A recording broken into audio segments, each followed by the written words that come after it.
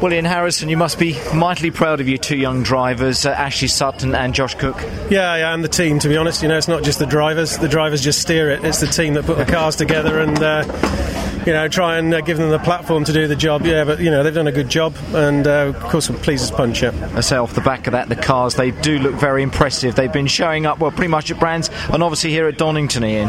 Yeah, no, these guys get in the car and they drive it around and tell us what they want, and we try and give it to them. And there's going to be circuits that we aren't that quick on. It's the BTCC hasn't changed that much from the last 4 or 5 years.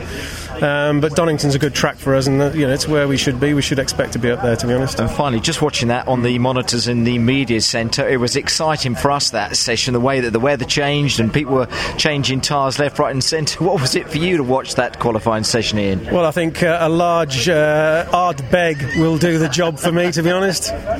Fantastic stuff, but well done to you and well done to the whole of the team. Thank you so much. Thanks very much. Indeed. No problem. Thank You're you. welcome.